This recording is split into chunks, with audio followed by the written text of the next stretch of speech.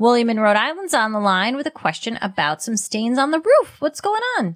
I just put a new architectural roof on the house a couple of years ago. It looks like I got the dark streaks coming down on the shingles. And I'm not that far away from the airport here in Rhode Island. And I got planes that sometimes go over. And I didn't know if they were maybe dumping their pot of fuel or whatever they do before they land, you know?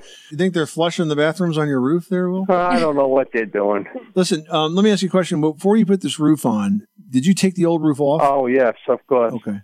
Now, the old roof, did it have any streaking or stain problems? Not really, no. Is your home shady? Yeah, there's some shade in the front of the house, yeah. Do you get more streaks on the front or the back? I just noticed it in the front a little bit, right like above the entrance of the door, you know? Mm-hmm. But I got like a bond-shaped type house. So what I'm thinking here is that typically the area where the roof rafter touches the roof sheathing, right, where the wood basically is in solid contact, that's a cooler spot than the area to the right and the left of it.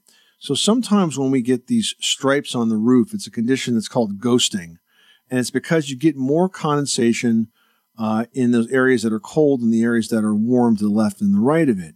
Now, also on the shady side of a house or wherever you have shade, you're also much more likely to pick up a little algae or lichen or moss. And that can also cause staining on the roof. So before we jump to conclusions, what I would suggest you do is to take a very simple approach. There's a roof cleaner out there that's called Spray and Forget. It's available in a ready-to-use bottle that you basically just snap a garden hose onto, and then you can spray the roof down and just kind of walk away and see what happens. I actually had an extremely dirty shed roof that had so much moss on it, it was crazy because I just hadn't done anything for a long time. So last summer when I was painting the fence and doing a few repairs outside, I decided I would take care of that, and I got the Spray and Forget. And I put it on once, and then I walked away for about a month, noticed that almost all of it was gone. I put it on one more time, and it's like perfectly clean the day I put it down. It doesn't happen instantly because basically what it does is it stops the growth from forming. Think of it as sort of a weed killer for the moss. And it brightens the roof, and then there's a residual that stays on it and kind of protects it over the long haul. So I would try a product like that. It's very simple, fairly inexpensive, and see if that does it. Okay, and then if it does, then you kind of know what you're dealing with.